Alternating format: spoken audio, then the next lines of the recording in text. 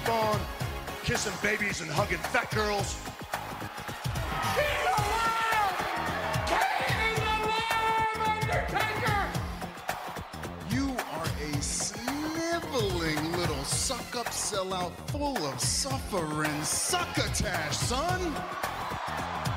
It's me, Austin! Oh, son of a bitch! What? It's me, Austin! It was me all along, Austin! And your t-shirts are too tight too, Billy! And you book a match with me against Ryan Keelan! Look at me! I'm a total package! I will rip him apart! I'm pissed now! Where to, Stephanie? Wrestle Roasts on ad-free shows and ATC. Welcome everybody to Wrestle Roasts and the roast of Cody Rhodes. We got a big show this week. We're going to roast Cody with with also his least favorite match. Sorry, I stumbled upon that. Pick SmackDown versus Dynamite. Take a trip down Bad Merch Manor with a segment Mike hosts called Own It. And our special guest this week, she has a amazing half-hour special on Comedy Central. She's been in Viceland's Flophouse, Last Comic Standing. You've probably heard her on Corolla, Doug Loves Movies. The hilarious Amy Miller is with us today. Oh, thank you so much for plugging me on Adam Carolla. I should take that. I should remove that from my bio, maybe. We know where our fans know you from. My titty pictures on Instagram. I like strong feminism, comedy, and mangria.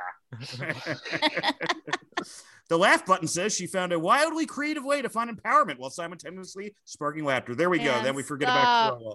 Bringing in the laugh button quote. Look, we're gonna have the laugh button in there. You gotta have it. You gotta have the laugh button. Look, I just want to thank all our patrons for checking out our Hell in a Cell episodes. For roasts on the regular show coming up, we got Dusty Rhodes next week. We got Dustin Rhodes the week after that. Kurt Angle, Lita, Booker T, and hold tight for our August 22nd roast right around SummerSlam. It'll be The Rock. For our Patreon schedule, this Monday, we're going to be casting the Avengers and the Marvel Universe with the Wrestling Universe, which will be hosted by Mike and Robert. July 5th, we've got the roast of Jim Cornette and his Dairy Queen call. July 12th, we're off. July 19th, we've got Money in the Bank. July 26th, No Mercy 2005, and Rob was one of the writers for it. So hearing his perspective will be interesting. August 2nd, we got the roast of Billy Corgan. August 9th, we're off.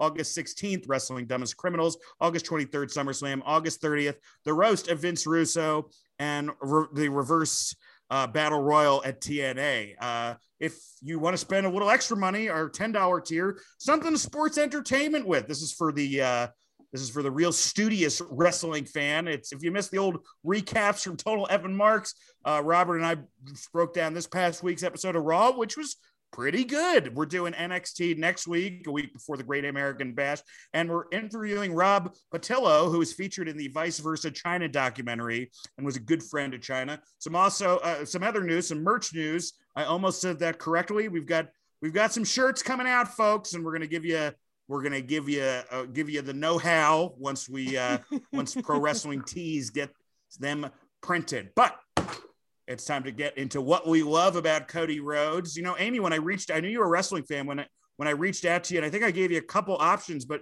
you told me you were a big Cody fan. What do you like about Cody? Well, I hate to do this as like you have a girl on your show and then I have to be a cliche, but he's fucking hot. We can say that, right? Can you? Yeah, I mean, you guys I say that agree? about everybody, and I'm a dude. Yeah, I'm not saying that, but it's a matter of taste, not that I don't think dudes are hot, you know? Yeah. He's like a 6 for a regular guy, 8 for a wrestler, and 11 for a Rhodes. Well, he's like a 37 for a Rhodes. I mean, he breaks the Rhodes scale. I'm looking at Rhodes and Becca Amy right now, and it's amazing that they came from the same thing. Check them out. I mean, the hair, it's good. I'm sort of like an accidental wrestling fan because, I didn't put that up in our house. A man lives here, but I've had so much fun, like getting into AEW and going to the Vegas shows and stuff that I'm like, I don't know. He just has this special place in my heart because because of those shows. Like Were you at the Double or Nothing show where he went out against Dustin? I was, yeah. Oh wow, Amy, if I only saw Double or Nothing, Cody Rhodes would be my favorite wrestler. I cried that. Did you cry that night? We all cried. You could just I you don't wrote a have to joke say you about cried it if you didn't actually. cry. Yeah. Oh, I was weeping. Like crazy, it right? was Crazy. listen, it brought up daddy issues for all of us, okay? But yeah, I just think it's amazing what he's done on top of being super hot. That's cool. And like caring about shit that matters. Like it's awesome they hired a trans wrestler and a non-binary wrestler. Like I don't know, I just think it's dope. It makes me excited about wrestling, you know?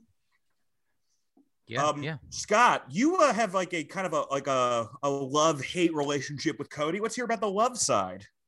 Well, I mean, I think he's like important to what's going on.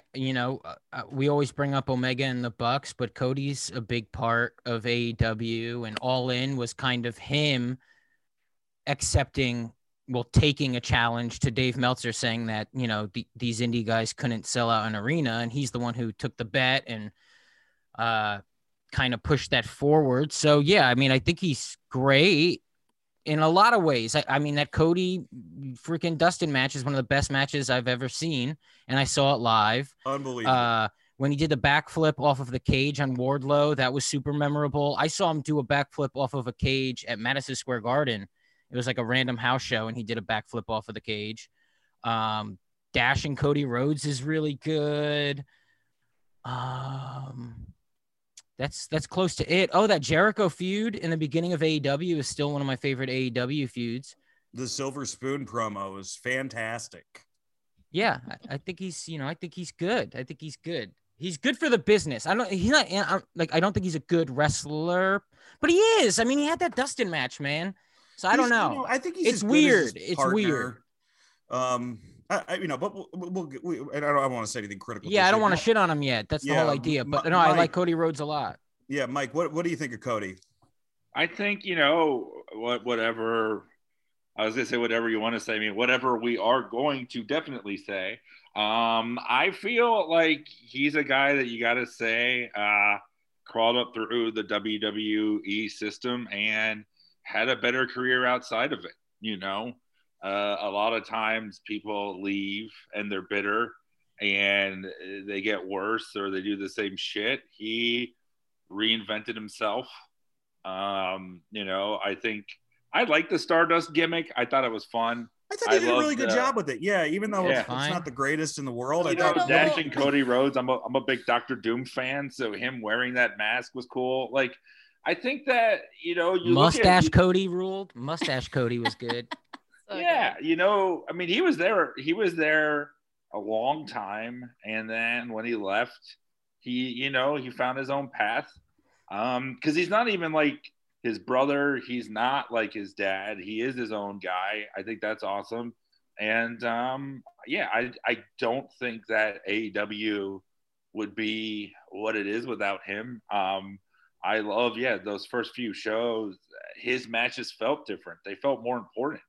They had this different feel to them. They were spectacle. Like at the All Out when it was him and Aldis, that felt like your classic NWA match. He brought All In, yeah. He brought gravitas to this indie world. I think you had like the Bucks and all the other Hot Topic guys, but he's a guy whose merch you get at Cracker Barrel. It's a different feel, and I think that wrestling should have those different feels. And I loved a lot of his early AEW feuds. I thought the MJF stuff was great.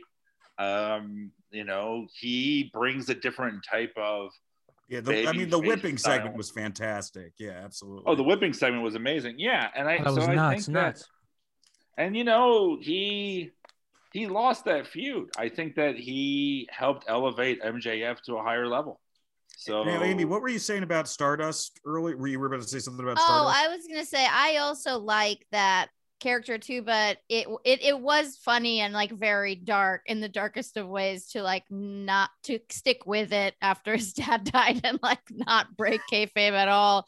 Like it made it weird, like, even creepier exercise. And it probably truly was. Yeah. And also like Mike, you're saying he brought this gravitas. Like, I agree, but and also like a family legacy that wrestling fans like adore. Like, if this had all failed, which was truly him betting on himself, which I always love as a comic too. Like, you leave and go to the indies and just try to get like as good as you can and like build this new life for yourself outside of your family legacy, but still honoring it. And then like create this massive thing, which I was like remembering last, like it's crazy how fast this happened. I feel like the last 2 years for all of us feels like 10 years, but then you remember like Double or Nothing was like it just happened. Like they built this shit so fast and it's really, really impressive. Yeah. And who knows how big it would be if it wasn't for COVID, you know? I mean, and I think, you know, I think it's something we like to say on this show, you know, we're a fan of wrestlers first before companies and all of that. And the fact that they have another place, more opportunities, I think we're all going to be for that. And, you know, Cody helped make that happen. And he'll tell you that every time. Robert, what are you a Cody fan? I like that he loves pro wrestling. I think that to me is, I will judge certain wrestlers based on whether they genuinely care about the product. And he loves wrestling in spite of what he saw this business do to his dad and his brother, and had every reason to be bitter and say, I don't want anything to do with pro wrestling. And he saw it as a pure art form. He avoided a lot of the pitfalls. And say what you want about him, there's not a lot of negative stories out there about Cody Rhodes. He's always been fair to deal with. He's always been very respectful about every aspect of the business. When he was in the WWE, they gave him a lot of really lame gimmicks that he made the most of. When he was dashing Cody Rhodes, it's a tired gimmick. He made it feel fresh. When they was wearing the face mask because he was injured and they had people putting paper bags on there, we've seen that before. He made it work. He went all in on Stardust when he didn't have that kind of persona ever. There was nothing about him that made me think that guy is wacky, over the top, crazy. And then he went all in as wacky, over the top, and crazy. WWE chose not to do anything with it. He tried hard, and then he left on his own. They asked him to stay. Hunter himself asked him to stay. And he could have had a job for life based solely on Dusty. And he went out there to go reinvent himself. He's the grown-up in the room for AEW. I feel like there's that whole idea. There's two camps. There's the Kenny and Bucks camp, and then there's the Cody camp, where Cody sees this as a successful television operation. Hey, let me go on this reality show on TBS and be a guest judge where I'm an ambassador for AEW. Let me pull Shaquille O'Neal into our programming. Let me be part of network upfronts. He's that kind of wrestler that if WWE had really leveraged it, he could have been a Cena level mainstream media personality. And I think that will ultimately be his legacy. He's going to be a great wrestling executive. I don't think he's going to be remembered as an all-time great wrestler. Just go through some of his accolades. He was a shoot Georgia State champion in high school. So he's definitely the toughest Rhodes, like as far as like, which is weird because you'd think like because of, you know, more of the Hollywood predilections that he wouldn't be. Two-time AEW TNT champion, CBS promo of the year. That was the Silver Spoon one.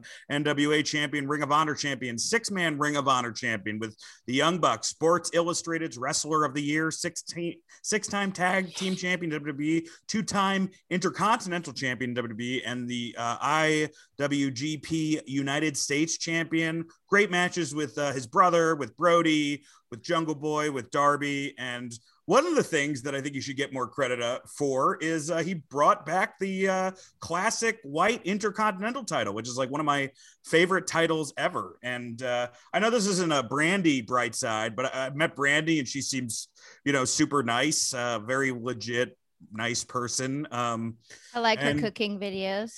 Yes, I've only seen the one that MJF like started to show his heel side with, but they seem like they actually, you know, are in love to the point of nausea at times, but we'll get to that in the roast. That's your shit, Dan. That's okay.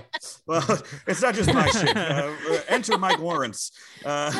He's celebrating his life events instead of a title. What a fucking loser. Okay. All right. Wait a minute. Is this a different Scott than the one who's shit? Yes. When Amy's here, it is. Cody's a good man, a good husband, and passionate lover. Yes. Also, the Tony Khan check just came in, so Scott's happy happy. And more than anything, guys, Cody Rhodes is Jeff Jarrett's best possible outcome. Amy, where do you want to go in today's roast? You get to pick your placement as our guest. Oh, how many people are going? All 5 of us? All 5 of us. Okay. I'll go third. Third, the sweet spot. Zach, who's up on the firing line first for the roast of Cody Rhodes? Dan. Oh, that's me. The roast of Cody Rhodes. Staring at Cody's neck tattoo is the only way Jackson Riker can come. Oh my God. I had a frog in my throat. Because listening to Dan talk while trying to tell a joke is the only way I can come. I just butchered that one. All right. If you combine Cody's hair and Dustin's past, you'd get Brigitte Nielsen. Hey, Cody, is it ballsy to leave WWE if nobody noticed you left? Anthony Agogo says that one benefit of partial blindness is seeing only 20% of Cody's outfits. Cody has more action figures than good matches. Before getting engaged to Brandy, Cody asked his father's accent for approval. Cody may have been born with a silver spoon, but it turned dark brown after his feud with Jake Roberts. Cody came up with Bagman because he was used to guys carrying him. He was the first TNT champion because he's the wrestler most likely to blow up the company. His theme song sounds like something a high school band writes with supportive parents. Dad won't let me use his car, so he bought me a Jaguar. Cody Rhodes says AEW is inclusive, but the only one on the roster with an ethnic name who's gotten screen time is Pharaoh.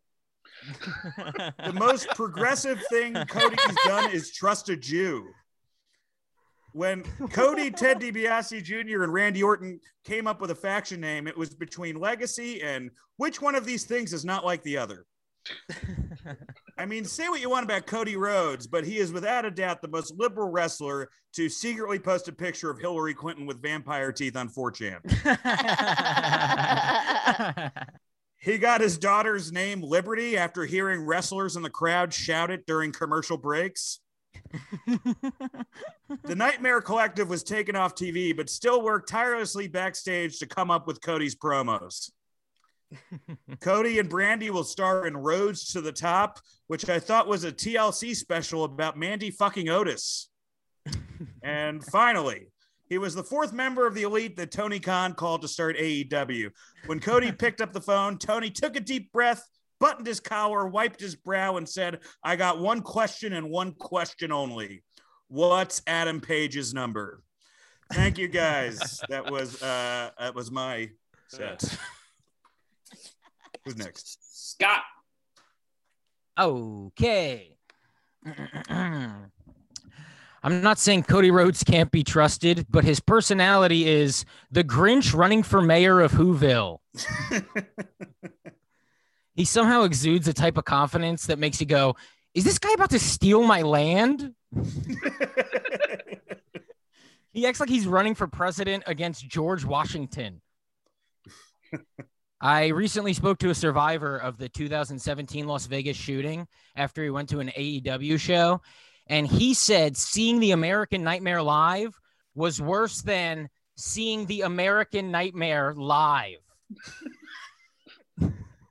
American Nightmare, more like American heavy REM sleep. Am I right, guys?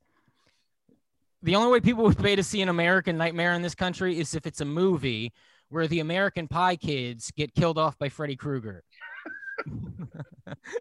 When he gave the okay to hire Brock Anderson, he thought they were hiring Brock Turner. Oh, no. If most guys today wrestle like a video game, Cody wrestles like an action figure. And I was going to say a doll, but Kenny Omega was able to get a good match out of a doll. Cody thinks his tattoos improved the marriage because anytime Brandy kisses his neck, he angry fucks her for disrespecting the flag. Patriotism on the neck, to ward off communist vampires. He got fake teeth, and you go, to hide that you're the devil. I don't like, what is he exactly? This is for the kids. The Nightmare Factory is a lot like a fudge factory in that it is where doo-doo is made. Come on, man. Cody has Cuban in him through his maternal grandfather and because he sticks cigars in his ass. That was such a Norm joke. He's Cuban in him. He's Dusty's kid. He became a wrestler because you became a wrestler because your dad wrestled. Oh, so since your grandfather was a plumber, that's why you suck shit? Why would you assume wrestling runs in the family when Dusty never ran a day in his life? And good for him, but he loves his dad so much that he's convinced himself you could inherit a lisp. Just thinks that's a thing that's in him. Did he bite on the silver spoon he was born with? Like his dad, he won the NWA title. NWA is also how he describes Brandy's cousins. NWA, okay. He thinks he's a nerd because he likes Star Wars, Disney, Marvel, and all the other most popular things ever made. Was that about him or me? He's just like he's just like Luke Skywalker in that he sucks at acting. That's right. Fuck you, Mark Hamill. He heard Ric Flair's Space Mountain promo and thought it was about the ride. He's Simba in The Lion King. If when Mufasa died, he just stayed, like became the king at age 7. And everyone's like, what the fuck's this? This is like King Joffrey vibes this kid's giving off. He's the one human who grew up thinking Dusty's Hard Time promo was as important as the I Have a Dream speech. He's Harley, I don't see race. He's an enormous fan of Sting's religion, the religion that Sting loves. Cody and his family on pay-per-view is a lot like my taxes in that at some point I'll say, I spent all this money for these roads. And finally, in Matt Gates' defense, when he recently said he thought the military became too woke, it was right after watching Cody versus Anthony Agogo. All right, that's it. Scott Chaplin, everybody. Amy Miller. Okay. These all make me laugh, so don't care if anyone else does. Damn, Cody, are you excited for White Boy Summer? Because you are wrestling's Chet Hanks.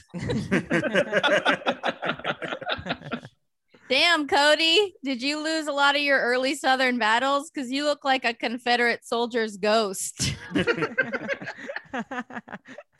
if they all start with damn, Cody? Damn, Vince McMahon. Are you Doc Brown? Because when Cody left the WWE, you said, where we're going, we don't need roads. Cody said that before he was with Brandy, he had truly never walked in a black woman's shoes. He had only walked around in their panties. Cody and I have a lot in common. We both love dogs. We both care about social justice, and we both have a nightmare family. Really more of a roast of myself, I guess. Cody is so white trash and his tattoos are so bad that I want to have sex with him. I do. And a lot. And I know he can throw me around because I saw him pick up Shaq. And listen, if he doesn't like how I look, he can throw a bag over my head. Okay. Again, roasting myself. Don't know why. Rey Mysterio breaking Cody's nose was notable, not just for Cody's change in character, but because this was the last time Cody ever wore a mask of any kind. Fun COVID. Thank you. Yeah. Remember COVID? Okay. Oh, that's right. Oh. Sorry. Just remember that. It's not very timely. Okay, Cody, it's okay. You can come out of the closet. Wrestling fans will accept you. A lot of your fans are also Republicans. Cody was criticized for scaring his dog Pharaoh on stage with fireworks, but I think we should all just be glad that he didn't euthanize the dog for not being patriotic. This was so dumb. At Double or Nothing, Cody said to Dustin, I don't need a partner. I need a brother. I think what they really both needed in that moment was like a Band-Aid maybe, or like a towel of some kind. Not a joke. Cody's Double or Nothing reunion with Dustin Rhodes made more fat guys cry at once than every time they canceled a McRib again. Come on. Oh man, that one hit home. Cody helped create the first company in a while to really compete with the WWE. So now Vince McMahon does Pepsi and Cody Rhodes does Coke. That's it. Dude, that was great. Amy Miller, everybody. Amy Miller. That was awesome. Thank you. Zach? Robert. Oh, hey. It's true. Cody is the American nightmare. A rich white guy who found success solely through nepotism. Cody is what happens if John Cena believed his own character. Cody has dyed blonde hair like Jared Leto in American Psycho. Weird tattoos like Jared Leto's Joker in Suicide Squad. And with AEW, an overly indulgent passion project that people pretend to like, just like Jared Leto's 5 Seconds to Mars. In short, fuck Jared Leto. Not a lot of people know this, but Cody was not a planned pregnancy. His father lied about putting on a condom, so Cody's mom was the first victim of a dusty finish. Cody got his nickname Dashing when the creative team noticed the audience fleeing for the concession stand whenever his music hit. Cody has a love for America so intense and creepy that America should consider getting a restraining order. He has a patriotism that's usually reserved for a Budweiser Super Bowl ad. Cody loves America so much that he named his daughter Liberty. Though being such a company man, he was willing to name her State Farm. Dusty Rhodes was one of the most charismatic men of all time, and somehow all Cody gleaned from that was, I should talk with a lisp. Cody wrestled as Stardust, an homage to his father. Stardust was also what Dusty's nickname for cocaine. Cody is so obsessed with living up to his father's legacy that you know at least once he accidentally called Brandy Sapphire. Cody Rhodes is nothing but over-the-top patriotism mixed with unwanted information about his family. He's Facebook come to life. It's tough to take shots at this guy because Cody really loves wrestling. Look at the way he works, the way he cuts a promo. He thinks he's Flair out there. Don't get me wrong. He's Flair. He's David Flair. That's not fair. Cody is a lot like his father. Dusty used his power of running a company to keep himself a headliner well past his prime, while Cody used his near infinite influence to put QT Marshall on TV, to which I am forever grateful. That's it for me. Robert Karpeles, everybody. And last but not least, Mr. Mike Lawrence. First of all, I would like to thank the many, many wrestling fans and forbidden dogs listening throughout the world that miss and mourn me, Dusty Rhodes, the American dream, ever since I've been down in the ground, baby. Secondly, I would like to thank the many, many ring rats that are now angels in heaven that give me, Dusty Rhodes, sweet, sweet blowjobs and allow me to have some wonderful Dusty finishes if I please. With that out of the way, I've got something to say about my son, Cody Rhodes, the least talented executive vice president of AEW. No respect, no honor. There is no honor for someone who has stolen and besmirched my legacy in the first place. You have ruined my name more than Tony Khan has spent Shad Khan's money. And let me just say, that's a lot of trips to the pay window, Daddy. Papa Buck is more proud of his kids than I am of you. He also looks more dead than I do too, Daddy. Cody has put embarrassing times on Dusty Rhodes and his reputation. You know all about embarrassing times, Sonny. Embarrassing times is when you announce you're going to have a baby on live television, do a gender reveal, and name the damn kid Liberty, reminding me that I gave you too much damn freedom growing up and should have put you in your Daily's place. Embarrassing times is when you bring your poor dog out for a pay-per-view entrance and don't consider that maybe it'll be scared of all the noises and pyro. And embarrassing times is when a man works hard for years, builds up a reputation and some dignity in multiple wrestling promotions, and then his son wrestles with QT Marshall and gets a pug ugly neck tattoo that would make me roll in my grave if there was ever any room. That's embarrassing times, Sonny. Yeah, you're with Brandy and them sheets, but that tattoo says you listen to Three Doors Down in them streets, sonny. Embarrassing times. And Cody, we've all had embarrassing times. I wore polka dots and created the Shockmaster. Your brother was a cross-dressing weirdo bumping uglies with Terry Runnels. And I admit, I wasn't the best booker. My ideas were just a little too ambitious and repetitive. My voice is a little problematic if you think about it or do an impression of it in front of any person of color. But knowing that I'm known less for my own career and more as Cody's dad, now that's embarrassing times. You're a bigger blemish on this family than the splotch on my belly. There are two people alive with the Rhodes name. One is Dustin, and we had our issues, but I love him and his various sexual proclivities. And the other is you, Cody Rhodes. You call yourself the American Dream now? That name doesn't belong to you. From beyond the grave, I'm going to reach out right now, and I want you to know that my hand is slapping your face for the embarrassment you put on me. You had a mediocre career when you were outshone by Ted fucking DiBiase Jr., and now you judge talent on TBS? That's some embarrassing times blues for good old dead Dusty in 2021. And Cody, you stupid boy, let me leave you with this. The only way to truly hurt Cody's feelings is to insult what he cherishes more than anything in this world, and that's his ego. It's fatter than I ever was, but I'm insulting it now, putting it on blast, if you will, because I never did when I was alive. You let me down, Cody, but me and these 4 comedians roasting you, this gathering, if you will, is an intervention. Change your ways, Cody. Don't keep letting me down, son, because right now I'm no longer proud of you. And don't you ever again insult or compete against my real son, the man I am most proud of, my true son, Hunter Hearst Helmsley. I love you, Triple H. Love you. Oh, my I love how often that slipped into Southern lawyer, Your Honor. Yeah, I was about to say Dr. John cosplay. It was a little too John Lewis for my comfort, but it was still good. That's I was great. really trying to keep our 5 black listeners. Now 4. Now 4.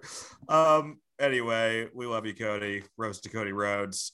Let's get to show in hell this week. We're going to talk about Cody Rhodes' what he considers his worst match. Did you guys get a chance to check this match out, Scott? Yeah, I did. What did you think? Definitely not as bad.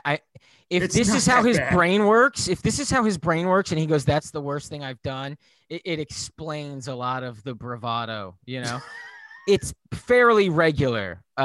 Maybe because, you know, look, maybe because there's an audience, you know, and so anytime I see an audience, I'm happy to be watching it, even if it's not that great. But yeah, it's like Sin Cara accidentally kicks Wade Barrett in the balls twice. And then the end is a fuck up, you know. Cody knows how to tell a good story, so he says it's the worst match ever because like 2 funny things happened in it, and so he gets to tell the 2 funny things when someone says what's the worst match ever, instead of him actually saying what the worst match ever was, and then him just being like, yeah, because I'm not very good at it sometimes.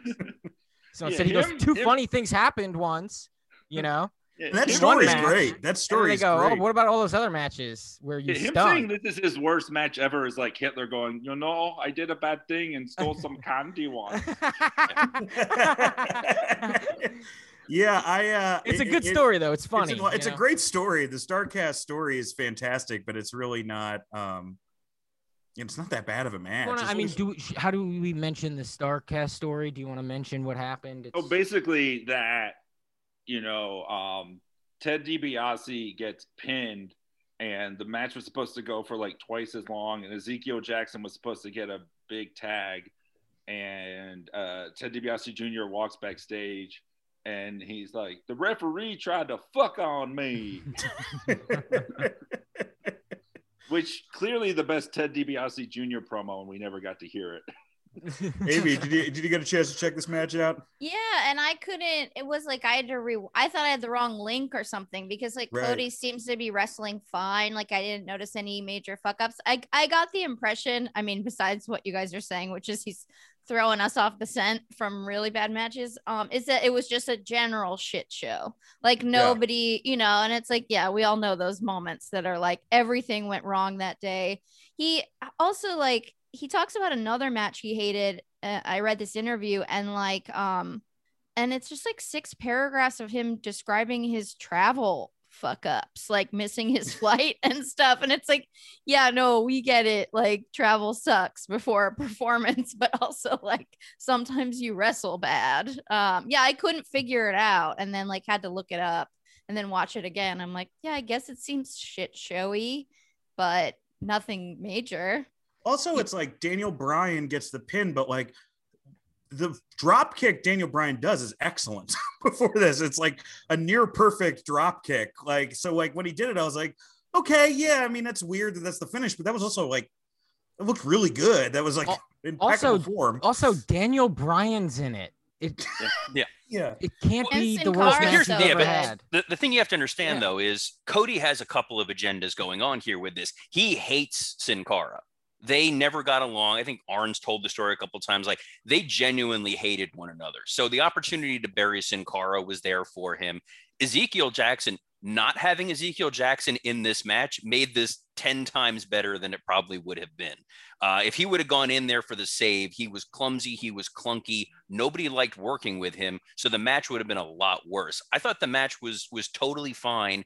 And the botch wasn't that bad because this was a taped episode of SmackDown. If this was really so egregious and this was the worst thing that happened and it has thrown off plans for WrestleMania, Vince would have had them retape this no matter how awkward it was. They would have come up with something with his shoulder was up, the referee, XYZ, whatever it would have been. It wasn't that bad. This was just Cody has sour grapes against certain people and wanted to bury them. We've seen Cody have worse match. We watched that Peter Avalon match. We watched the QT Marshall match. We watched the Anthony Ogogo. Pretty much every match I've watched of Cody in the last 5 months was worse than this 6-man. The worst part of this was heel Michael Cole on commentary, which is impossible to listen to. That is nails on a chalkboard bad. Well, also was the end, correct me if I'm wrong, was the end of that match too, like Cody proposing the idea of jumping back in the ring, but then like not being backed up in that. And so I feel like that was like a embarrassing moment. Because apparently Wade Barrett had already gone up the ramp. So he was already gone, and they're like, well, what the fuck do we do? It's weird if just the 3 of us run back in. Yeah.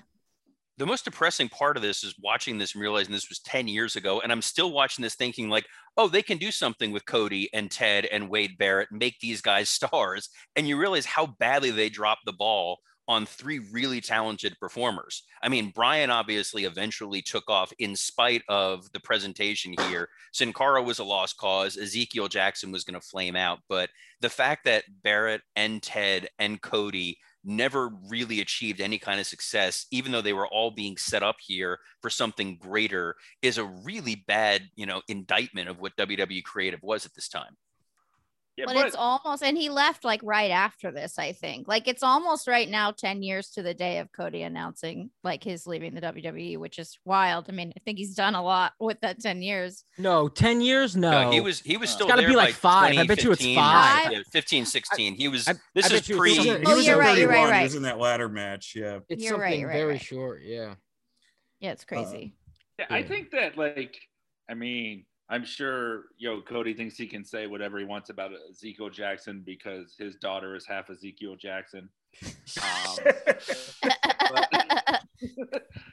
I feel like, this was like, I think kind of the Scott's point. I think you were trying to say, Scott, it's like he picked, like the worst thing that he picked was the thing where he's fine in it. Yeah, it's like Sin Cara fucked up. DiBiase got mad. Wade Barrett wasn't, already went backstage. It's all like I was trying to do my job and everybody was fucking up. He also weirdly nags Daniel Bryan because he goes, yeah, this was like pre-yes chant Daniel Bryan. It's like, well, yeah, but he had done Ring of Honor before this. It's like he was excellent in that in many programs. I just do think that like when I was watching this, you kind of do have to like admit like whatever we want to say about Vince or the world of wrestling or whatever, the fact that the best guy had the best career is kind of refreshing and nice.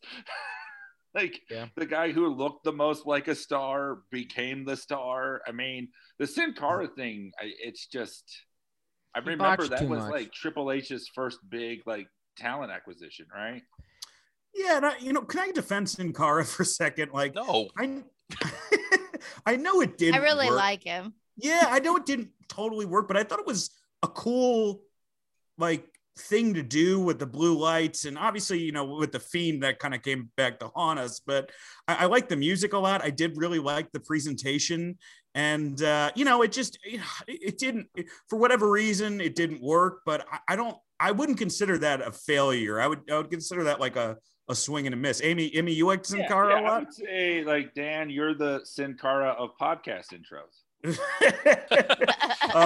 Well, yeah, in this match in particular, I feel like he's just sort of the star of the moment for me. I mean, he's I don't know, he's out wrestling everybody in just like pizzazz alone. But I don't know, I really enjoy him. I truly think that Cody is like embarrassed for some reason by this final moment outside the ring, because he tried to make a creative choice, and it was like, if this was his improv team, like he was gonna say one great zinger and someone ran across the stage, you know. And like, I don't know, I think that's why he hates this match. You know, but it's just a theory. Was amazing when you were talking about how great Sin Cara was in this match. Like at the beginning, like Sin Cara's entrance, like all of his jumping in the ring and jumping out of the ring, I'm like, he's really great when he doesn't have to touch another person. Like, yeah, he's an acrobat. Like, yeah. It's just fun to watch. Without him, we would have never gotten Reginald. You know. That is a pro. No, the downside to Sin Cara was he comes in with all this hype as he's the greatest Mexican wrestler since Rey Mysterio, and then they gave him carte blanche, and they never gave wrestlers carte blanche. Every wrestler had to work everything out with an agent. Everything had to be WWE style. They're like, all right, this guy is special. He's different. Let's let him do whatever he wants. He didn't know how to work their style. He was botching a lot. He wasn't selling. He wouldn't listen to anybody. And that put the kibosh on other more talented wrestlers getting the opportunity to kind of stretch their legs for a very long time. Vince doesn't trust easily. So when Hunter's like, let this guy do what makes him special. And what makes him special is he fucks up a lot and he just doesn't sell for anybody. They're like, all right, we're going to pull back on everybody else. So you had a really talented roster of guys like Bryan and Kofi Kingston who really could have torn it up. And then they got restrictors put on them even more than normal because Sin Cara was such a disaster. Yeah, I think what it would have been funny with Sin Cara is like, because, you know, they had one of the clones then play him when that guy left WWE, Hunico. but they had Hunico play him. Yeah. Oh, Hunico. But they like, it would have been really funny if they just never dropped the character, but like he has just a different body type every time. It's just R-Truth the next week. Yeah, it's like, you know how Doink was on the independent scene where you're like Doink is like a foot shorter than I thought he was. I think they should have done that with Sin Cara. Also knowing Vince, we would have gotten a different Sin Cara even if he didn't wear the mask. It's People true. don't know the difference. I feel like where he really screwed up Sin Cara was when he started having really bad matches with other Spanish-speaking wrestlers. Like there was that match with Alberto Del Rio where he like hurts his thumb and wants to just stop the match, and Alberto's he hates wrestling. It's hilarious. He like every time he got hurt, it was immediately timeout. Call my mom. I'm not playing. I don't have to play. She said I don't have to play. Yeah, and so like, because I felt like that's what they were gonna do. We'll put him with Chavo. We'll put him with Del Rio. We'll put him some of these guys, and they did that, and he still botched. And they're like, okay, well, he sucks. And I mean, let's give all the credit in the world to all the non-English speaking wrestlers who never fucked up this bad. It's not a great excuse. Well, Japanese guys learn their shit in English. They call moves in English. Well, that's exactly what I was going to say. I think, and most of the luchadors learn most of these in the same language too. It's English is sort of the universal wrestling language where you can have a conversation in any locker room to just say certain moves no matter what the language is to break down that barrier. It would be cool, like you guys mentioned, like trading, like if the mask was Sin Cara and it's kind of like whoever has the mask is Sin Cara. That is a fun idea. They become reckless and shitty in the ring. That's fun. No, it's just the movie The Mask, but it's with Sin Cara's mask. The Mask? Yeah, but for wrestling, it's better than Crow Sting. Hold on, you say this now, but when Reginald comes out dressed like the Fiend in 3 weeks, you're gonna shit all over it. Dude, The Mask as a wrestler is one of the greatest gimmicks I've thought of ever. But Somebody stop him. What if it's like a mask, but you get like all their bad personality traits? Like if it's like the mask of Jake the Snake, and then whoever puts the mask on just becomes an angry. The mask of Jake the Snake is just an oxygen mask. Yeah, it's just evidence. The mask of Jake the Snake is evidence for the robbery. Yeah, I kind of feel like Sin Cara almost the same way I feel about Alexa Bliss's character, where it's like, well, maybe it's different, but like I think Alexa, I don't really like this character, but she's great at it. You know what I mean? And it's like, maybe this doesn't work in a match, but I thought he was good at it. Besides the botches. So maybe I should give Alexa a little bit more credit there because she hasn't had those botches. Dude, we're almost as inclusive as Cody Rhodes by talking about Sin Cara this much during a Cody Rhodes. Yeah, and a woman wrestler. Yeah, look at us. And one of them lady grapplers. Thank you, Cody. Well, folks, we're going to get to whether or not we liked Dynamite or SmackDown more next week. But for that, support for this week's Wrestle Roast is brought to you by Manscaped, who is the best in men's below-the-waist grooming, champion of the world. Manscaped offers precision-engineered tools for your precious privates. And guess what, folks? Manscaped just launched their 4th-generation trimmer, the Lawnmower 4.0. You heard that right, the 4.0. Brave new world, baby. Join over 2 million men worldwide who just Manscaped with this exclusive offer for you. 20% off and free worldwide shipping with the code ROAST20 at manscaped.com. I love a good shave. Love it. When done correctly, it's an actual pleasure. Unfortunately for me, I was on the road so much when I was doing stand-up. My options weren't great, and I ended up either nicking myself or looking like a mad scientist after I took out the blade and became the butcher.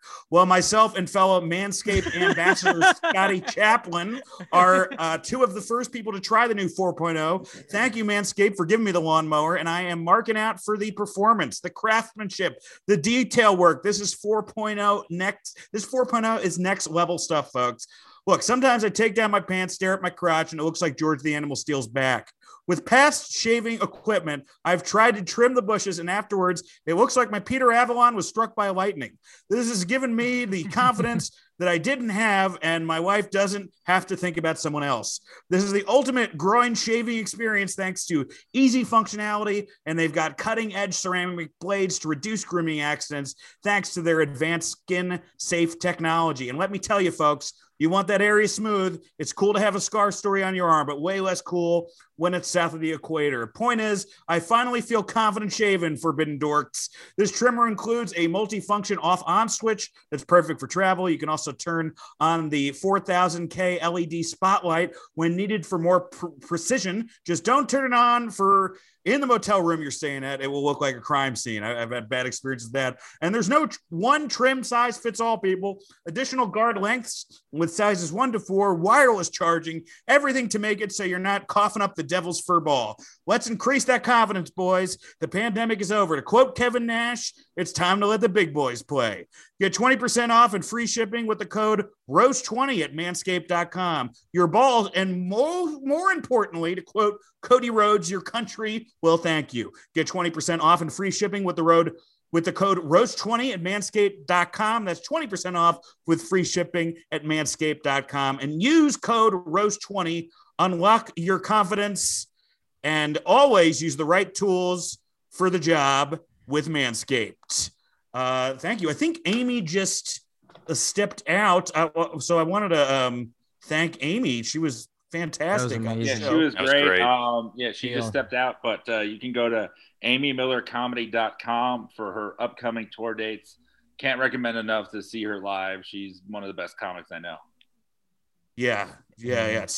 Without a doubt, one of the funniest roast sets we've had on here. So thank you, Amy. Thank you so much.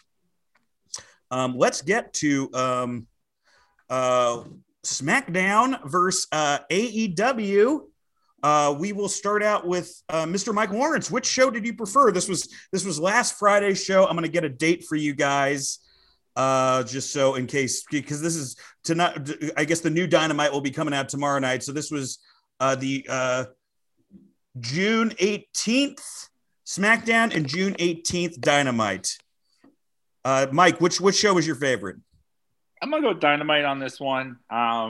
SmackDown is a reliably good show, but it also feels like I'm often watching the same show. And, you know, I always criticize like the women's matches as 9:25 live. It feels like 8:50 every Friday night is when the women's segment is on SmackDown. So they're very repetitive with it too.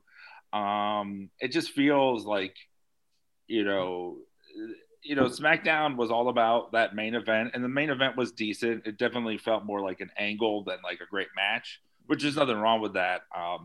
But I thought outside of that, there wasn't that much. And I liked, you know, some of the character stuff on AEW. I liked the MMA thing. You know, I just thought that it felt different. I thought it was cool. And I think the best segment in wrestling of the week was that Proud and Powerful FTR promo piece. It was only like 90 seconds, but it told you everything you need to know about these guys, and now I want to see them wrestle because of it. Both of those guys were such great promos. You know, everyone talks about Dax Harwood, but Wheeler's just as good. Or Wheeler, I forget. I get them confused, but I thought they were both great. Robert, which show did you prefer? I'm going to go SmackDown on this one. I was excited for the main event. I like the way that they built up the Hell in a Cell main event for the show, and I thought that Roman and Ray delivered a pay-per-view style match. What was disappointing was they put a lot of weird commercial breaks in the match, which kind of took me out of it a little bit, except I had DVR. I was able to fast forward through it. I like that they gave you a clean finish again.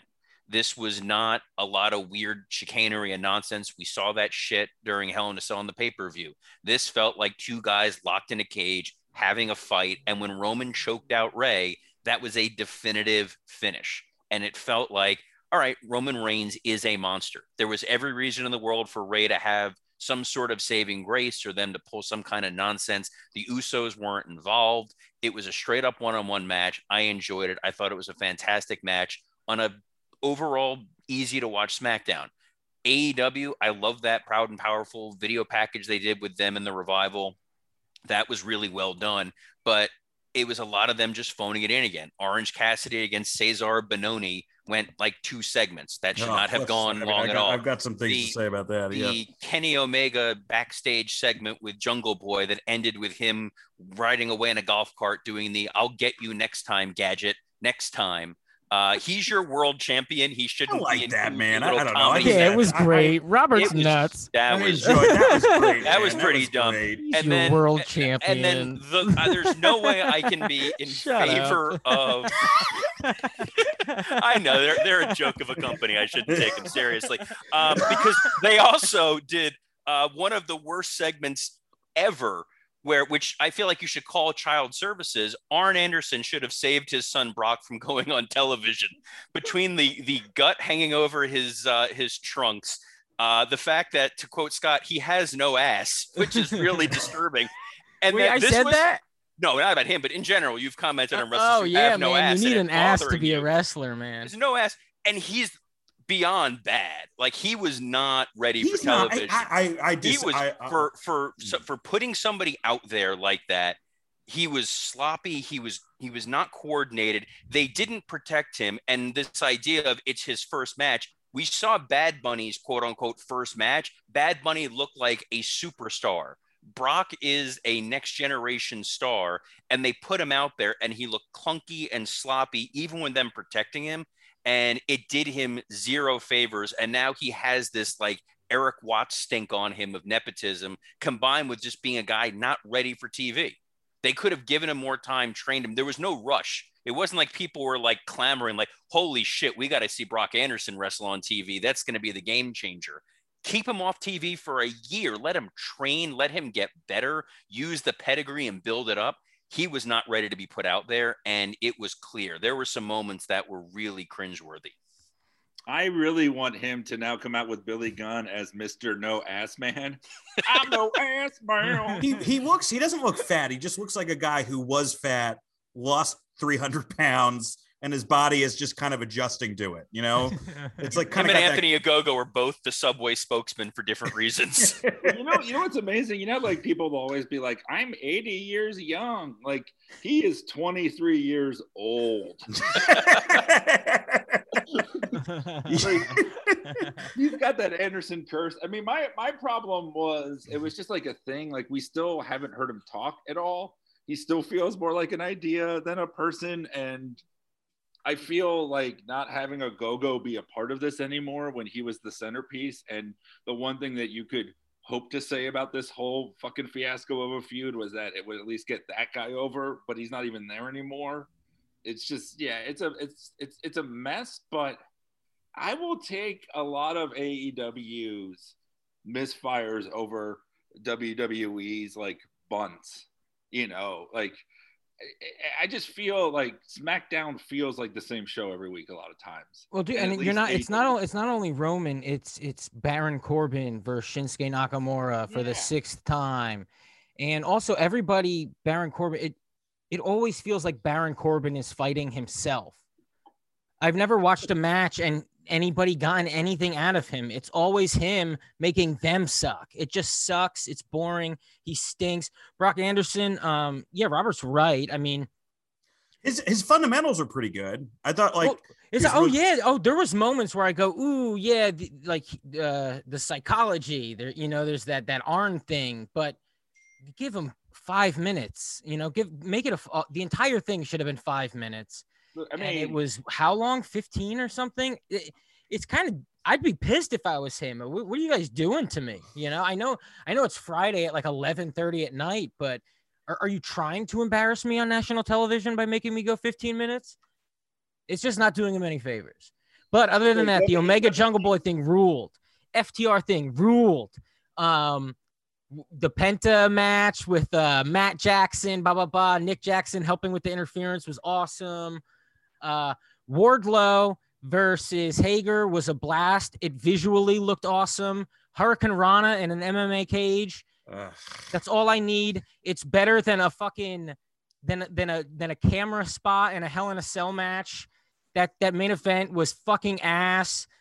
Just based on the ending alone, you don't throw a guy in a Hell in a Cell match. I thought the post-match stuff was really good. No, that's when he threw him out of the ring.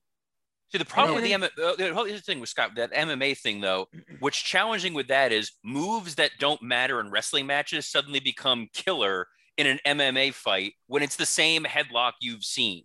It's like now they treat it like, well, this is now real. There was a lot of moves that were in there that just... It's better than having a scene from a television show on in a wrestling match. It is a television show.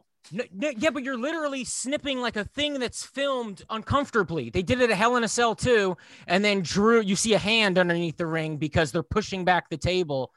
Don't do those things. Just don't do the spot if you don't want your guys to get hurt because there's no fans. Also, have fans.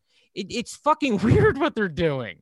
It's like I'm telling them to open up. Like all of a sudden I'm a goddamn psycho telling the WWE, you know, hey, things are fine now. Open the fucking country up. What is he doing? This seems strangely intentional. It's weird that they run the CWC Center at NXT with real people. Yeah. Just have them wrestle there. Like it has gotten to the point, like I don't think any of us wants a wrestler to jeopardize their health or get sick. But clearly there are safe ways to do this, and it's unwatchable. But clearly you should be vaccinated by now, and if you're not, fuck off. We're going outside without our masks. How about that?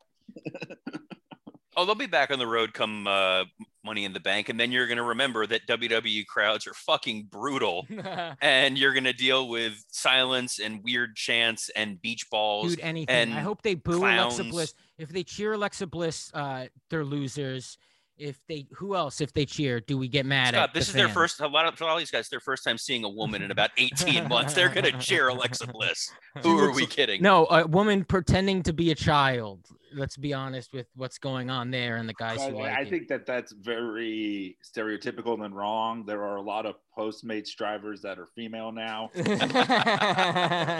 Well, I wanted to give my vote. I guess winner would be Dynamite just because my expectations were lower. I didn't particularly like either show. I guess I'm in the minority because the internet really liked that MMA fight. I used to really like when I think like Owen had that feud with Severin, that they did kind of like a matches? It was the Lions Den match with Shamrock, wasn't it? With Shamrock, but no, there's that one, but then there was one beforehand that was like the Stu Hart dungeon match, and I just thought that was just him molesting his children. I just thought that they just did a better job with it, and part of that too is that Jake Hager is not a good MMA fighter. Like if you see some of the tomato cans that he's fought, I mean it's really bad. Also, like, what is the Wingmen? Can we talk about the Wingmen for a second? What is this stable? It is like brutal. It's just. I mean, I just don't even understand. Like, and they're doing the Bucks thing with the spray tan. I'm like, well, they've got the hair thing. Like, why? Like, the Bucks are the hottest tag team in the world right now. Why would you have anything that's reminiscent of that? You know, like, produce the fucking segments, dudes. Well, they don't care. Again, they're throwing it out there, and nobody talks to each other. And these are all people who have jobs because of favors. And they just need something, so let's just throw them out there. Well, they don't all have jobs, but there are some. Yeah, all the wingmen. I mean, Cesar Bononi's got friends are for. Exactly. Cesar Bononi's got hype. Fuck but it's business, like, dude. If I have a company, I'm hiring everybody I know. Except the company. Knowing the people you know, Scott, that company will be done in 2 weeks. What am I, a piece of shit? I'm not gonna help the people I love. Yeah, but you could help them. Like, you know, they could like, yeah, but you just go, you're on dark. Those guys should always be on dark. Yeah. I guess the only explanation is you go like, oh, let's see how a Dynamite crowd reacts, but that's not, it's the same crowd. It doesn't exist. So no, it doesn't exist. It's just bad. It is bad. The people Scott loves also look like JD Drake, just for the record. I want to give a shout out to Kaz's new character. Frankie Kazarian's new character is awesome. I thought his promo outshined Eddie, which is a really hard thing to do. I also want to shout out Chad Gable and Otis's finisher. It's awesome, man. I love that. I love it. And I'm down with Otis now. It took a little bit of time. Pat McAfee, I thought, was terrific during it. And the opening, again, Roman hasn't had a bad promo since he's turned heel. I don't understand what Seth Rollins' character is. I thought I was starting to get it again, but then, you know, I don't know, man. I know they're setting him up for Edge, but it's like, is that why he's doing the you don't deserve this thing? I don't understand. And I love Seth. I just don't. He found a way to expense his jackets. That's pretty much his gimmick right now is I got to get a new outfit every week, Vince. It's going to be great. Yeah. Well, Becky's got to get you. His gimmick is a juggler that has to do multiple conventions. He's basically Scott Meltzer is his gimmick right now. I feel like I think one of the most embarrassing things of the week on either show was Vicky's promo. I like Vicky Guerrero. She seems like one of the most genuine human beings to ever be in the wrestling business. You never hear a bad word about her. Like, I want her to succeed as a person. I don't like her doing her 2008 character. It just she's going to be in a match too. Which there's just nothing evolved about it. There's nothing that's been changed at all. It just feels like nostalgia, but of a time that wasn't good, of a time when you'd get, you know, Ted DiBiase and Cody Rhodes versus Ezekiel Jackson and Sin Cara matches. But also don't attach her to Andrade. That's the worst part. Yeah. Like, it's fine to use her for lower card people where it's like, oh, I recognize Vicky, but they're trying to make Andrade seem like this big deal. And then he's there with someone who is not a compelling TV character. And he tried during that sit down with Jim Ross to make it make sense, but it's a weird disconnect. Yeah. And just the slogan, the face of all Latinos, is just fucking weird. I don't know what it means. Yeah, it's like, oh, you mean the most like ethnically diverse group of people in the world? It is a little bizarre. Also, it's just very bizarre to see Jim Ross with that much daylight around him. I don't know about you guys. I just feel like he was turned to a stone or something. but also a group of people that are like, do not lump us in together. If you ever call a Cuban a Mexican, watch what fucking happens. Have you not seen with like the whole controversy within the Heights where they're like, it wasn't diverse enough in a musical that's all diversity. So when you label somebody like that, you're asking for trouble. And I also can't tell if Andrade fully speaks English or not. During that interview, it was like they couldn't pick a lane, and he didn't have that thick of an accent when he would cut promos on WWE. And knowing that he's with Charlotte, what makes it so uncomfortable is, I don't know if you heard, like several months ago when he first left WWE, Jim Ross kind of buries him a lot on his podcast, where he's like, Andrade asked to leave. I don't think that's a good idea. The best thing he has going for him is he's Charlotte's boyfriend. And other than that, who is he? Yeah, why didn't they use that? They should. That's what I kept thinking they were going to set up and use that for this sit down and play the clip, since Tony Khan's all about everything is canon, and they just ignored it. There was a story to be told there, which is I'm the draw, I'm the star, I'm the guy that's going to change this business, and I'm going to make you understand that. Instead, it was just, let me show you how to pronounce my name and explain why I'm with Vicky. Hey, okay, Miro, can I say this? They did say that they will be making an announcement, right? They said that is it on Saturday or next Wednesday when they air? Do you think that when I heard that, like they're having someone show up, I'm thinking someone else is going to take over Vicky's role, right? This clearly isn't working out, and she's about to introduce Selena Vega or something. Because AEW always delivers when they make big promises of a surprise. Yeah. It's going to be Molly Holly or something, but surprise everybody. They kayfabe used her introing Andrade as a way for her to get the women's match, which was weird. She's like, I brought him in, so which is also weird that Tony Khan would have been like, oh yeah, I need you to be able to sign Andrade, and as a favor, I'm going to give you a women's match, as opposed to giving Andrade a title shot. Well, she's a terrible manager.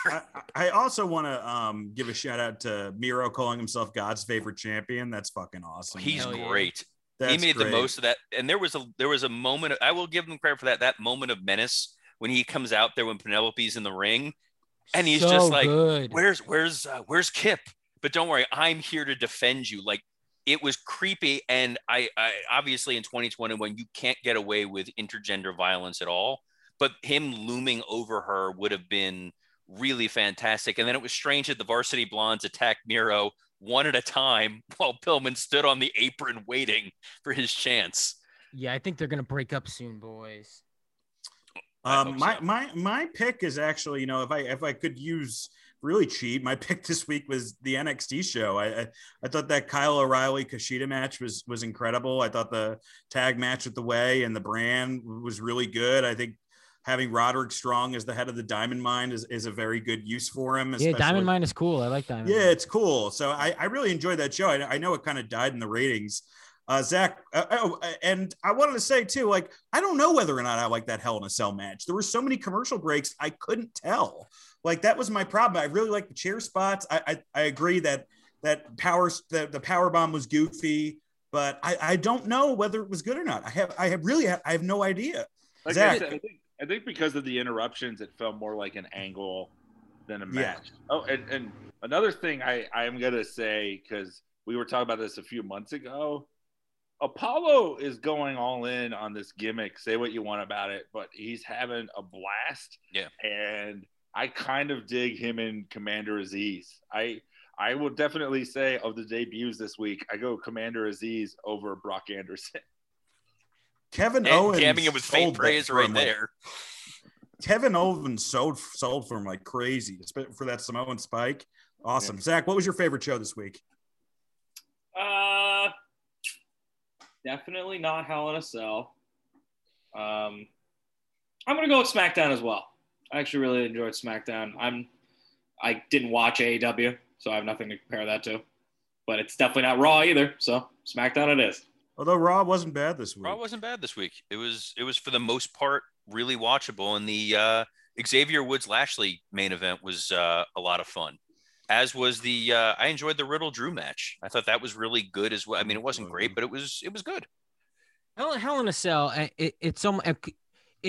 it's so done that we didn't even acknowledge it. How crazy is that? That none of us has said that it doesn't feel important anymore because it's just so apparent. Why bother wasting time talking about it? Is that why we're not talking about it? That they did, and we talked about they it. did like 3 days in a row of Hell in a Cell matches, and nobody gives a shit. Well, yeah, Dan and I kind of talked about it on the Something to Sports Entertainment with piece, but it was just this idea of they had the cage set up, so we may as well use it as much as possible. It's not special anymore, and they're okay with that because who cares? You know, and as they've overdone everything that they use, there is no special gimmick match they can pull out. Problem, that's going to be. That's a big problem. Well, it's a problem to a degree, but people don't tune in for unique matches for the most part anymore. AEW had. Well, they did though for the exploding barbed wire match. That was the highest. I was going to say AEW has relied on unique gimmicks: the exploding death match, the stadium stampede, blood and guts. But eventually, I mean, they went back to Stadium Stampede a second time. It felt like it was diminished returns to the first one. WWE knows Hell in a Cell is just something easy to market. It's been on, if you've watched any NBC programming, when they do their Peacock commercial, it was on a lot during the US Open. Hell in a Cell was pretty prominent in that. And it looked cool for the 3 seconds in that clip. That's all WWE cares about. You're not getting a fan that's going to be like, oh my God, I want to see a Hell in a Cell, because you've seen pretty much every spot you can do. You've seen people thrown through it. You've seen people thrown off of it. You've seen tag matches, women's matches. There's not a lot of inventive. You know what I haven't seen? Guys act like it fucking matters when they're fighting inside of it. Oh, tell that to Mick Foley, who walks with a limp now. No. I mean, come on. Of course, I'm not. No, it's all right. About Way that. to bury poor. Take that, Mick. How you risked your life for Scott Chaplin. I am not and this talking is the about. Thank you. You reference a match that happened 47 years ago, I believe, this week. 47 years ago. Back when people cared about Hell in a Cell and work rate. But really, I mean, that match rules so hard. The exploding barbed wire death match, the Fizzle and Jackson Vizzle from now on. I want to say a lot of times I do come up with the joke quickly, but then I have to wait for Robert to finish, and it's old by then. That's fair. Pentagon. Also, this is just a note. Like, Pentagon's manager, can you stop peacocking that much? Do you notice how crazy he got when he came out with Pentagon? It was like, dude, you're not wrestling in this match. I don't know. That was just me, guys. I like it. Let's get to a new segment called Own It. We've done kind of variations of this before, but we're going to talk about the worst piece of merch we've ever bought and defend before it. that, Dan, we got to do something else. We got to do our Twitter question of the week. Oh, shit. Sorry about that. Twitter question of the week. So in honor WEAK. In honor of Brock Anderson, I asked the Forbidden Dorks to come up with the next family member that will get a nepotism-based job in AEW and and what match they'll have. So here are the answers that we have from Promographic Ken. All of JR's illegitimate kids he's been having since discovering Blue Chew are the 21 participants in the Casino Battle Royale. Winner gets back child support.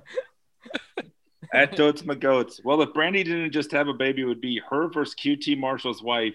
But since that's not possible, I'll go with Mark Henry's son, Jacob, versus Mark Henry's other child, the Hand. At 655-321 King, Papa Buck versus MJF to avenge getting attacked by him during the Young Bucks Inner Circle tag feud. The finish will come when Papa Buck tries to hit a super kick party, but his old age turns it into a super kick meal at Denny's before Wheel of Fortune. At Belly Flope, no other family members are allowed to debut until Cody's infant daughter shows up, and she is not skipping nap time to do jobs, brother.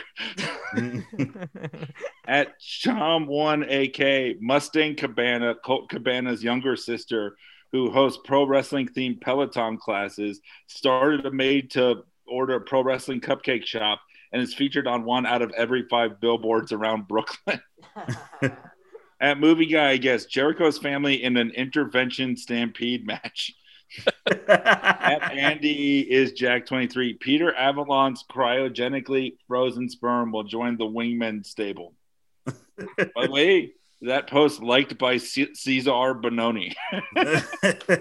So he's clearly just Googling wingmen. And hey, look, he seems like a nice guy, you know. Although I think they should change the faction name to "Makes Me Want to Commit Suicide Squad." Yeah, Bononi also sounds like a make your own pizza you get at the grocery store. He does. Oh, we can't afford DiGiorno, kids, but I got you a Bononi. at Bipolar Bob, QT's twin brother. I refuse to believe that QT isn't a twin and that the other child got all the charisma, talent, and hair. At Bertland 19, Eddie King's half brother showing up in prison slippers smoking a Lucy. That's going to be at the New York show, I'm sure. Yeah, they'll be in the crowd.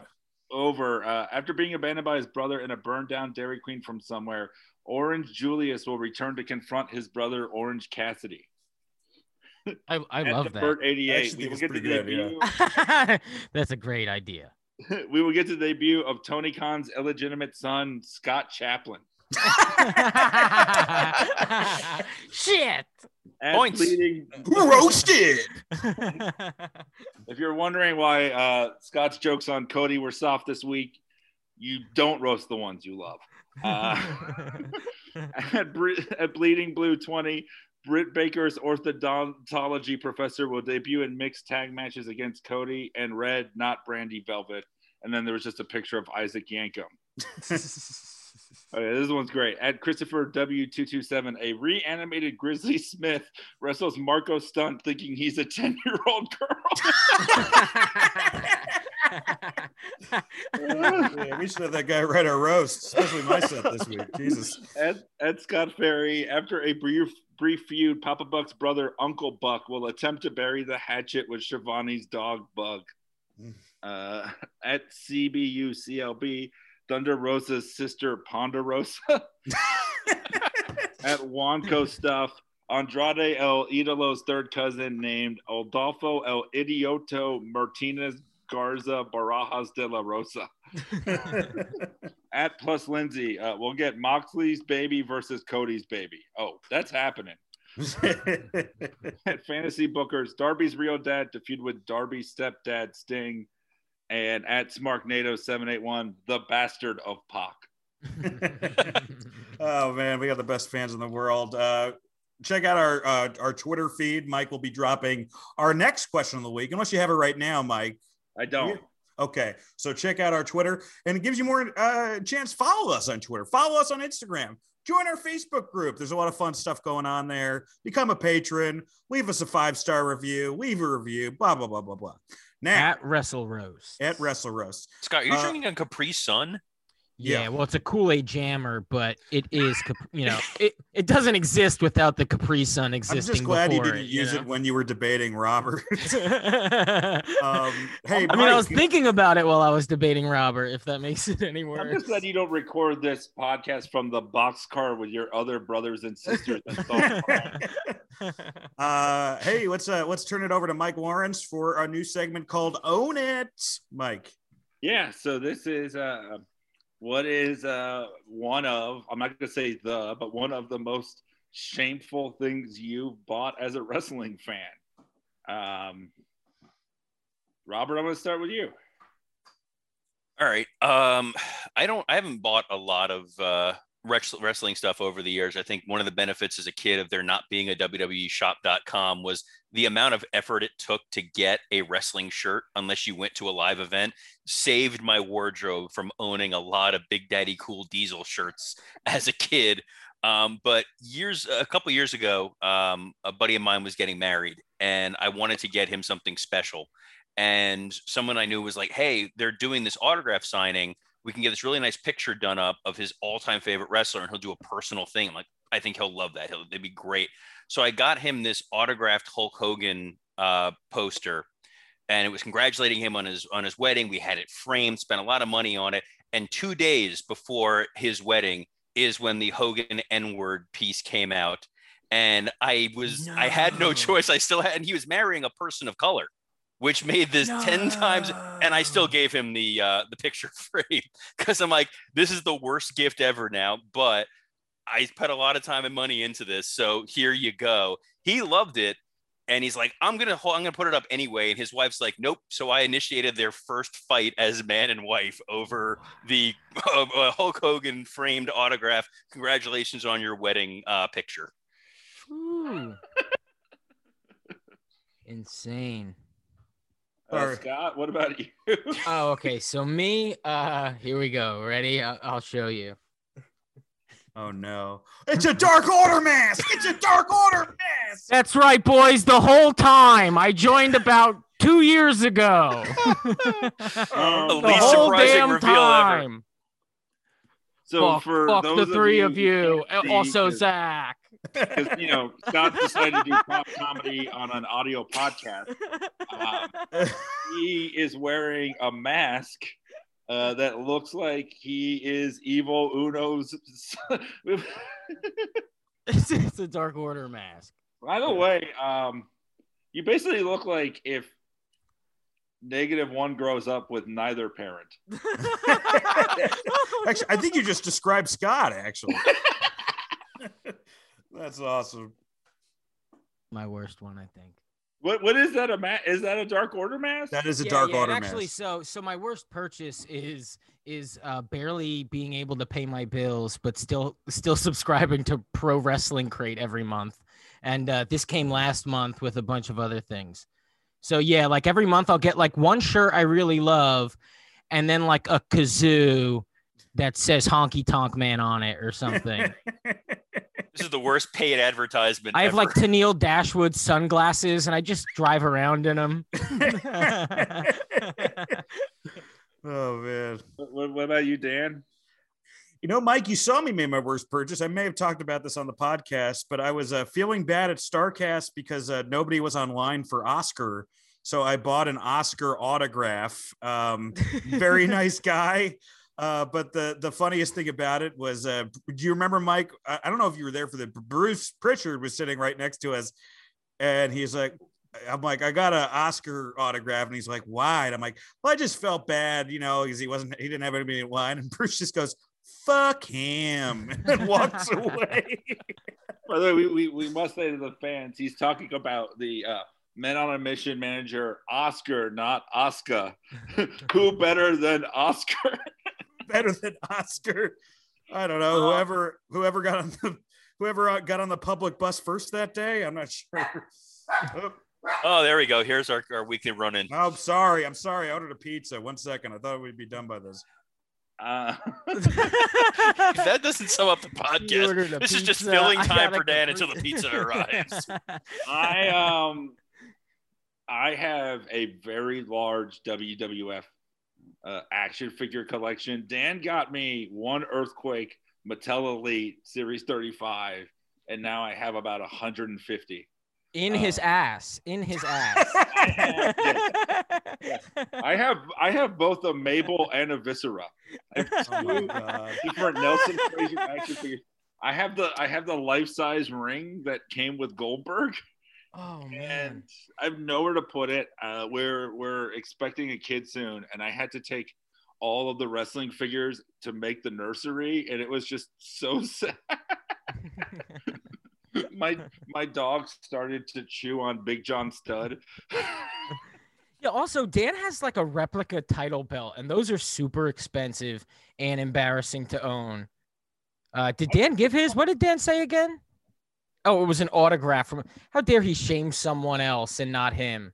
Yeah, and also that was a total Cody Rhodes thing of like the most embarrassing thing was Yeah. I felt bad for somebody. I felt bad for a loser. Yeah, that's what's embarrassing about Dan. I the podcast for like 2 seconds and you just fucking trash me.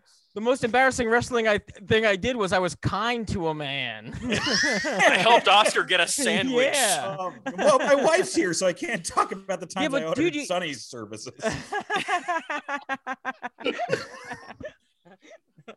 I've Zach, seen her do things with that Hall of Fame ring that makes her belong in another Hall of Fame altogether, brother. Zach, what's your most embarrassing purchase? I'm not an embarrassing wrestling fan like you guys are. Oh man, he's not embarrassed about the wrestling stuff he owns. That's all he's saying. All right, my motherfucker. What's the thing you're most proud of then, huh? My Bootios box. Oh, okay. Unopened box of Bootios. My most proud possession. Trust me, in a few years, it will be your ultimate burden. I promise you. I will say this. If you wear a Bootio shirt around people of color who don't know what the New Day is, that's a 50-50 chance. Yeah. I if you wear a Budio shirt and call them people of color. But I wore my Budio shirt and it was just like a black comic was like, what the fuck are you wearing? Yeah, it's rough, man. And I was like, this is the most positive representation of black people ever in wrestling. You know what's funny about that is that like they're like, yeah, the New Day is the most positive. But then like for WrestleMania, they just brought out all those little people dressed as marshmallows. It's like they had to cancel out the progression in some way. Do you own any wrestler stuff that the wrestler was canceled and so you can't wear it anymore? Like, do you like? I have a Benoit action figure from before. I have a Benoit Baby Bjorn. No. I have the Benoit DVD. I have Benoit singing Elton John's Daniel. You motherfucker. You know what's good? I have a bunch of Marty Skrull shirts. A bunch of Marty Skrull shirts that I can't wear. Or wear with more enthusiasm than you ever have before. Yeah. Anyone who's wearing like a Joey Ryan shirt, that's the only shirt they're wearing. Yeah. And their name they wear it to Ryan. bed, and yes, that. They did a thing in the video games. I know you guys are big video game nerds, but where you can upload wrestlers, right? Like people can make a wrestler and you can upload it. And if you try to upload Benoit, you lost your online privileges in the game. Wow. And then they were like, this month's legend, Jimmy Snuka, perform his classic cage jump onto Mick Foley. Let's get to high spot, low spot before we sign off. Oh Jesus, I thought it was over. That's why I was rambling so much. No, we got a high spot, low spot. I'll start out. My low spot this week was being a Wrestling Observer subscriber, folks. Oh, no. I had to cancel this week. I mean, I did listen to today to give him another shot, but like, I can't do it anymore, man. I can't. Like, wait. Let's set the scene. Dan's therapist told him to write a letter to the Wrestling Observer and read it out loud. Go ahead. Wait, let's set the scene. This is the first time Dan's been addicted to something, and we know he's actually going to give up on it. I don't know, man. The winters get cold, Mike. The winters get cold. Something soothing about Meltzer's radiator voice that warms my heart. Well, Alvarez, here's the thing: is Alvarez is like Trump, man. He went after NXT for having too many factions. He was like, "Are you out of your mind?" Like, he goes after like Riddle for doing goofy stuff, and they do goofy stuff on AEW all the time. It's just like it's two in the bag, dude. I got to enjoy this shit. Like, there's enough that wrestling that sucks. Can we say at least the differences in AEW? The people who do goofy stuff can only do goofy stuff, and the people who do goofy stuff in WWE are former UFC fighters. All right, now, Yes, now you just did a full-on Brian Alvarez right AEW. there. I literally just said it was so stupid that Kenny Omega did that over-the-top goofy, like, we'll get you next time thing. And I'm like, because you shouldn't be a goofy comedy act. And you're like, no one in AEW that's serious does goofy comedy. No. What I'm saying is goofy comedy is totally allowed. It's just, you're saying Kenny's thing is, yeah, he's so good. He transcends everything. I'm sorry. Okay. It's not bias. It's just he transcends all the bullshit, you know? He's great at all of it. I didn't mean to disparage your Lord and Savior, Kenny Omega. Just so you know, Robert, Sunday was Father's Day, but anytime we talk about Kenny, it's Zaddy's Day for Scott. Also for me, runner-up low spot is the Nikki Cross Spirit character. Look, okay, we got to talk about that. Now you're just baiting me, Dan. Fine. What? So look, I know people on the internet are going, oh, it's what they're making fun of people who are apparently going, oh, this sucks, and then finding out she thought of it, Nikki Cross thought of it, and then backtracking. I haven't seen that. All I've seen is people go, this sucks, and then they go, oh, no, Nikki Cross made it, and then everybody goes, well, okay, it sucks. This sucks. Hold on. I will defend it in the same way I did the other day because it's not great by any stretch of the imagination, but here's the thing. Number one, there is now something that differentiates Nikki Cross from a lot of the women that they have. And for the longest time, the women's division on Raw and SmackDown has just been this swamp of people and they're women's who have no character whatsoever. This is the kind of shtick that will work with kids. It worked for Shane Helms when it was the Hurricane, and they're going to sell the crap out of Nikki Cross in this butterfly superhero outfit thing. She seems to be enjoying doing it. I didn't realize she had come up with it when I first said it, but she's at least happy, and they spent money on this costume, which means Vince will give it a chance and let her be on television. In the same way a few weeks ago, I said Shayna Baszler getting a shot with this Alexa Bliss nonsense. It's not good, but it's her getting a chance. And she just did an interview with Sports Illustrated with friend of the show, Justin Barrasso, where she talked about, I'm happy to get a chance to show I'm not just the MMA person. I can do the sports entertainment stuff that they want. This is at least giving Nikki a chance. The perfect example I'll give is Jimmy Wang Yang. Jimmy Yang was a talented wrestler and completely forgettable. They give him this weird Southern redneck gimmick, and it worked for some reason. And the crowd, no, it didn't. We laughed at it because we thought it was stupid. Robert, he runs a fucking limo company. Yeah, dude, we thought it sucked, and we laughed at it. That's why we liked it. You know, it got pops at live events, and that's all that matters to them. This is a character. Will it be the transcendent in wrestling? Probably not, but it's going to keep Nikki Cross employed for at least the next 5 to 6 months and make money off merchandise. So for that alone, good on it. You want to hear my actual issue with it? It's because she's not feuding with Alexa Bliss. The storyline should be, first off, Alexa Bliss should always be a heel. That character you should not want to cheer for. You goddamn losers, okay? You should want to boo it and send it back to hell, okay? Because that's where you're going if you like that shit. So anyway, so Alexa Bliss is a heel, and then Nikki Cross shows up going, the only way I can conquer this demon, right? We get all the Fiend on it. The only way I can conquer this kind of demon is if I go into my imagination and find a superhero, the superhero in me to fight her. And it's kind of like in Nightmare on Elm Street. What is that? Dream Warriors, where she's like, well, then I have a knife or whatever, you know, like to fight him. Like everybody had powers. She should have powers to fight Nikki. And the true power is her heart. You know, that's the idea, which she said, like, I don't have any powers, but I believe in myself. Well, that's what it should be, but she should be beating Alexa Bliss with that storyline. Save it for Money in the Bank. They're both in Money in the Bank. Scott, that's going to be the finish. Alexa's on the top of the ladder. Nikki's heart lights up and blows Alexa Bliss away, and she climbs up and gets the briefcase. And it's a feel-good moment for everybody. I hope so. I don't know, man. All right. And my high spot this week is I've been watching a lot of All Japan matches. I just watched Misawa Kawada in 94 for All Japan. I've also been watching a lot of the tag matches with Kobashi and Misawa teaming together, and just incredible stuff. Yeah, man. They really wrestle at a breakneck pace, don't they? All right, Mike, what is your high spot, low spot? Mike just did the Judd Nelson Breakfast Club pump in the air, by the way. Mike, what's your high spot, low spot? I'll say my low spot, I think, was rewriting word for word Hard Times. And now that's embarrassing times. I just want to say, thanks, Ron Funches. It's great to have you on the show today. I thought that was a good Dusty. I did. But the thing is, I did the CM Punk pipe bomb, and I was like, you know what? Cody is all about diminishing returns and bringing back ideas that don't work as well. Well, here's my challenge now. Here's my challenge to you. Yeah. When we do John Cena, you have to battle rap John Cena. Oh, yeah. MC Lawrence has got to come back, Mike. Uh-oh, he's back. Oh, no. Don't awaken the demon. God, I worked on Drop the Mic. Fuck yeah.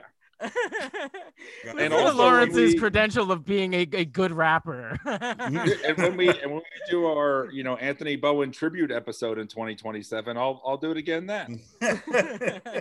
My tribute episode. Oh no. My high spot is Dan quitting the Observer. I am so proud of him. Like, genuinely, as a friend, I've known you for 14 years, and I think that this is the worst relationship that you've been in. It was very unhealthy. You talked about it all the time, and like you talk about it a lot. Just like, oh man, Alvarez and Meltzer, and you gotta let go. And it's like now you're with the Torch, and like I hope you're happy. I think real progress would be not paying for wrestling news at all. Yeah, the torch is like nicotine gum, you know? It's like, man, also you got to stop that eventually too. Well, Mike, I want to thank you for that. I will say that Meltzer did have some insights into today's rating system. I'm not going back though. I'm not going back. Oh no. Dude, he thinks seeking them out on YouTube is better. He's like a fucking fiend. Look at him. I see. I'm only gonna smoke at parties rules.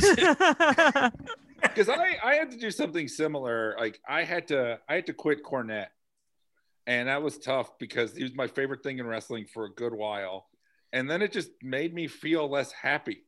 And I really care about your happiness, and I feel like Meltzer and Alvarez were bumming you out. And I'm glad that you kicked him to the curb.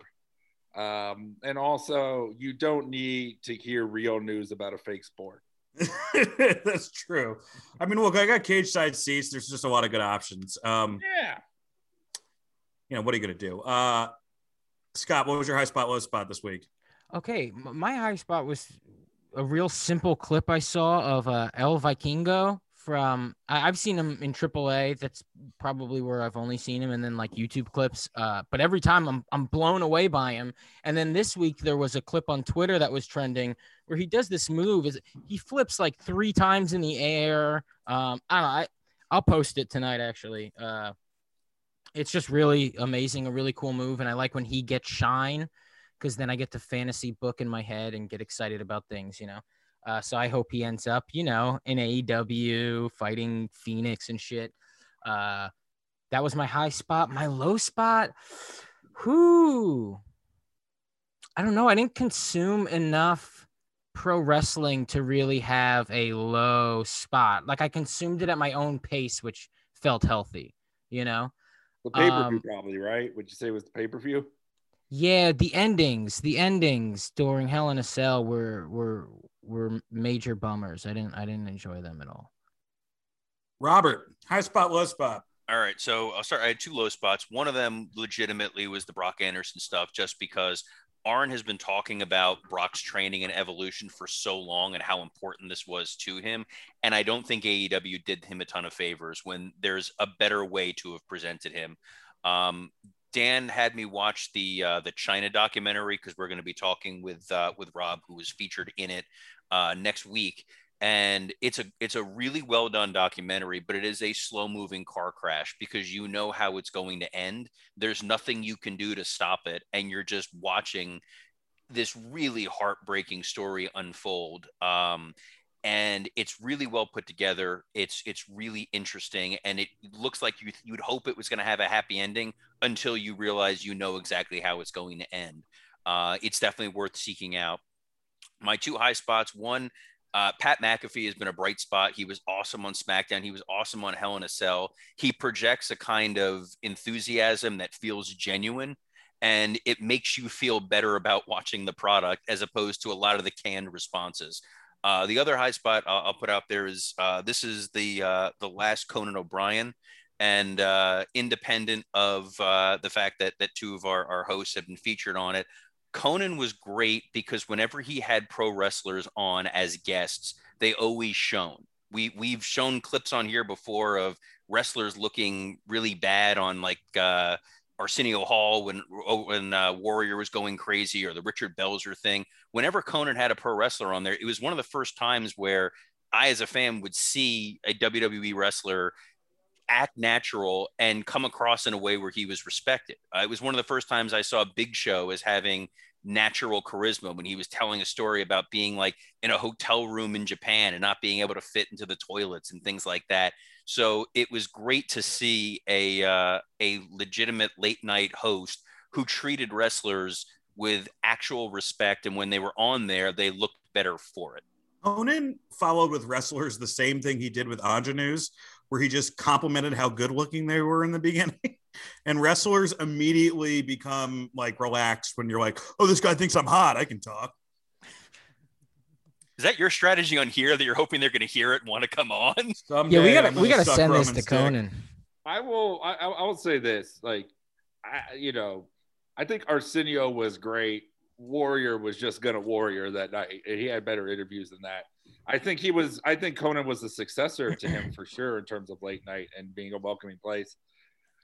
That said, and I love Conan, but there's one interview, and I don't even blame him for this, but it was one of the most awkward things.